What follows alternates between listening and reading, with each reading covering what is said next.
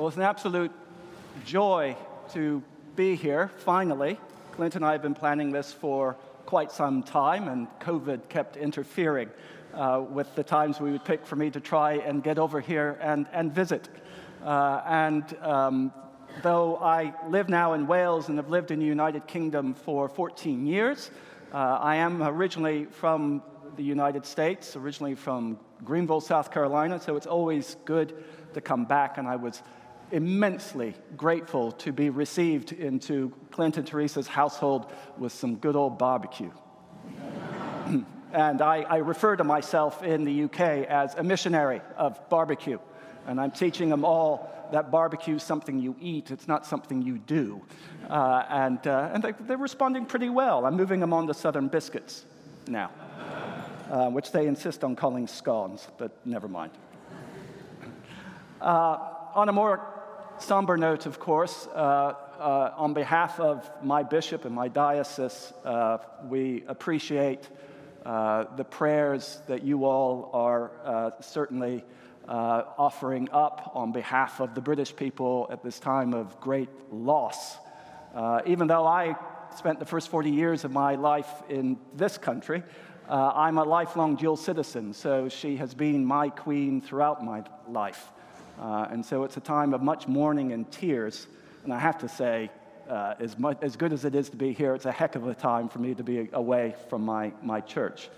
And if you'll forgive me, I would like to, before I begin to preach, to say a prayer. And I'll first say it in Welsh. And for those of you live streaming from Wales, I apologize for this. Diolchariad, diolchwn a ti am fywyd a frenhines, am y gwasanaeth in cenedl ac am ei ffydd unoti. Bydd an agos at bawb ohonom sy'n galari, fel ei caffom gysur a gobiaeth yn digariad, tro Iesu Grist yn oeglwyth. Amen. God of love, we thank you for the life of the Queen, for her service to our nation, and for her faith in you. Be close to all who mourn, and that we may find comfort and hope in your love through Jesus Christ our Lord. Amen. The official prayer of the Church of England at this time, Church in Wales at this time. En our tab, our mab, our Ysbryd Glân, in the name of the Father, and of the Son, and of the Holy Spirit. Amen. Well, I was very thankful when I saw today's gospel lesson. When one's invited to preach somewhere, one never quite knows what the gospel's going to be. It could be something like, oh, preach on the parable of the unjust steward, and you think, oh my goodness, what am I going to say? So being from Wales, I opened it up, and lo and behold, what's it about? Sheep. And if there's one thing people know about in Wales, it is sheep.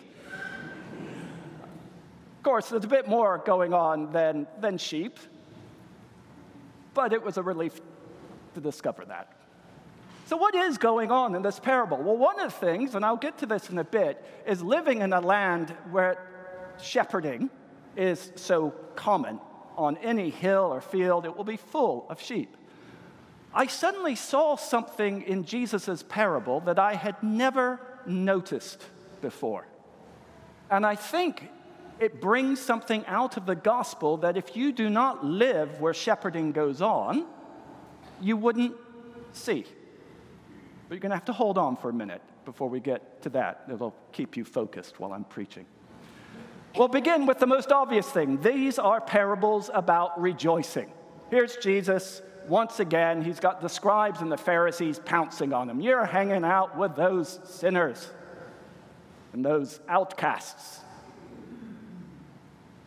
And Jesus replies with this parable. Shepherd? What shepherd? He actually asks him a question. What shepherd would not leave his 99 sheep and go in search of the one?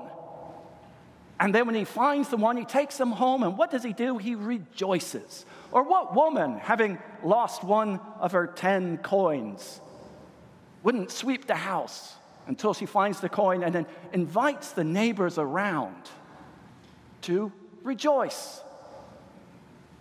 And so Jesus here is telling us two things. First of all, that God rejoices in us. And that alone is an important lesson, that God rejoices in the very fact that you exist, that you were created by him. There is no moment, there were some of you, maybe times where he comes close, where God doesn't say, oh my goodness, didn't I get carried away on that day? Shouldn't have done that. God rejoices that you exist. None of you can say that about each other all the time. I am sure every morning you do not get up and say, boy, I just give thanks that my spouse is here next to me. Well, I know first thing, every morning you get up and you say, oh, I just give thanks that Clint is my priest. But besides Clint. But God, every second of your life, rejoices that you exist. In fact, if he were to stop for 1 nanosecond rejoicing in your existence, you would cease to exist. You only exist, I only exist, because God rejoices in us every nanosecond of our lives. That's what it means for God to have created everything, including you and me, out of his love. We are created from his love. We are sustained by his love. We only exist because of his love. And any true love involves rejoicing. But of course, in this parable, he's not just talking about God rejoicing in everything. There is a punch to this. The rejoicing is over the one who has been lost. The shepherd leaves the 99 in search of the one that's lost. The woman searches the house for that one coin that is lost.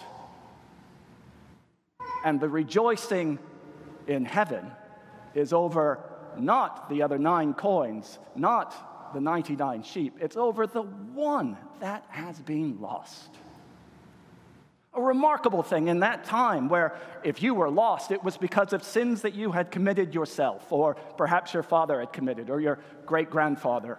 Whatever it was, the sins of your family marked you out as one who was lost, and perhaps even irreparably lost.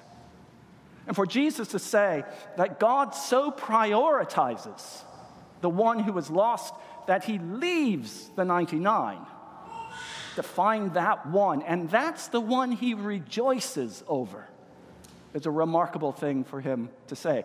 Of course, it ties in beautifully with the parable of the prodigal son.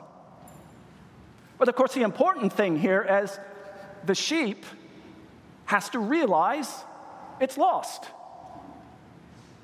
You see this actually all the time in the Welsh mountains, where a lamb gets separated from the rest of the flock.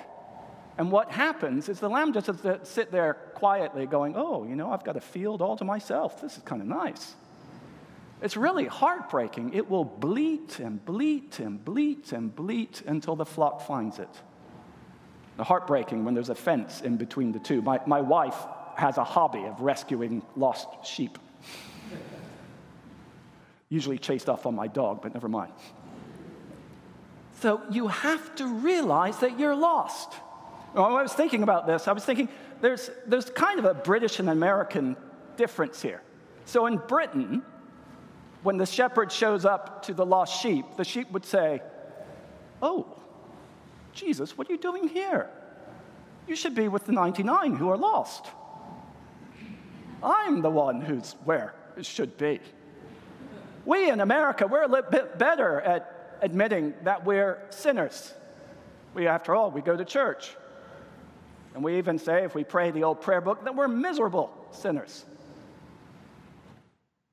But if we acknowledge that we're sinners, we certainly think we are sinners who have all the answers. One of the things I've learned about being an American living abroad is we are the most opinionated bunch of people in the world. We have firm opinions about everything, and we think we're right about everything. And it could be some great social issue, or it could be something as minor as anything. Doesn't matter. Man, we're going to die on our sword defending that ground. We are an opinionated bunch of people. The word for people who are firm in their opinions, who think they are right in the Bible, is self-righteousness. And that makes us, even if we acknowledge that we're in some kind of religious way, that really in day-to-day life doesn't really matter that much. In some religious way, we're lost and we're sinners. In the way that we behave on a daily basis, we're not like that lost sheep. We're like the Pharisees. So we have to acknowledge deep down that we are not just lost, we are utterly lost. And when we are utterly lost, and if you are a sheep, the only thing you can do is bleat for all that you are worth, so that the shepherd can find you, so that the flock can help the shepherd find you. And when we do that to the core of our being, when we do it in humility, when we do it by seeking to love those around us as well, acknowledging our own sinfulness, especially those we can't stand, then the shepherd will find us, and the shepherd will rejoice. So far, that parable is all about us, about the sheep. But the thing that living in Wales has made me realize is that the parable is also about God. And it's interesting. I kind of wonder if Luke leaves a little bit out of the response to Jesus' parable. Because if there had been shepherds in his audience, when Jesus says, what would a shepherd do? Wouldn't he leave his 99 sheep to go look for the one? Every shepherd would have said, no. Because when he found that sheep and got back to the flock, there'd be 5 missing at that point. And then when he found those 5 and got back, there'd be 20 missing at that point. And it would be a never-ending process. They would say, God being like a shepherd who goes and leaves the 99, and notice what it says, doesn't leave the 99 in a fold, doesn't leave 99 with his sheepdog, doesn't leave 99 with another shepherd, he leaves 99 in the wilderness to go in search of the one. Jesus is saying that God is like a crazy shepherd. But that is how much he loves us. He can't leave us alone. And, shocking to the Pharisees, he's even implying that God loves the sinner who's coming to repentance far more than the 99 who think they're all right with God. Or the woman. If he's crazy as a shepherd, then notice the woman. She loses 1 coin. 1 coin is about a day's wage. Now, if we lost a day's wage, 1 out of 10, then we would be happy. We'd look for it. We'd certainly be excited. But we probably wouldn't be so excited that we'd invite our neighbors around to celebrate that. Partly because what would that imply? We're poor. We are so poor that losing 1/10 of a period's payment would make us rejoice with our neighbors.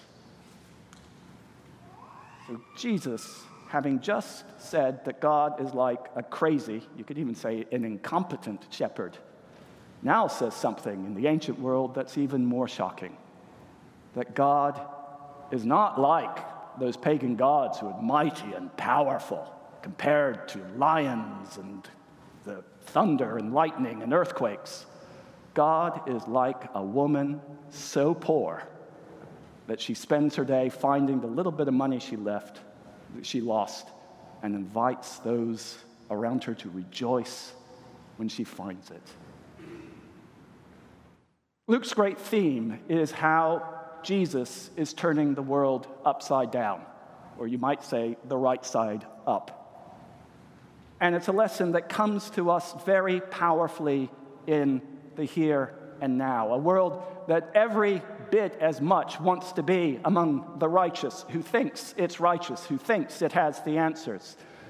The world that could never think or dream of comparing the God we worship to a poor woman, a defenseless individual, someone vulnerable and possibly even weak. And yet it's by being the sinner that does repent, the sinner that bleats, the sinner that accepts that we don't have the answers, that we depend utterly on God.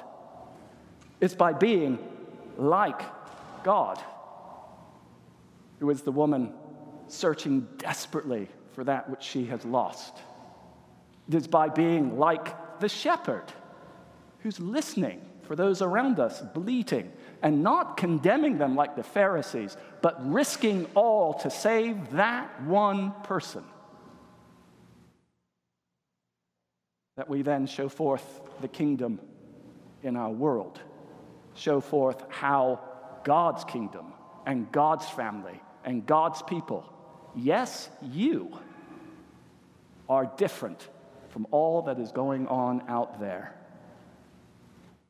And that the God we worship is the loving shepherd, the good shepherd, the poor woman who loves us and loves this world so much that all of heaven rejoices each time we reclaim for him that one lost soul. Amen.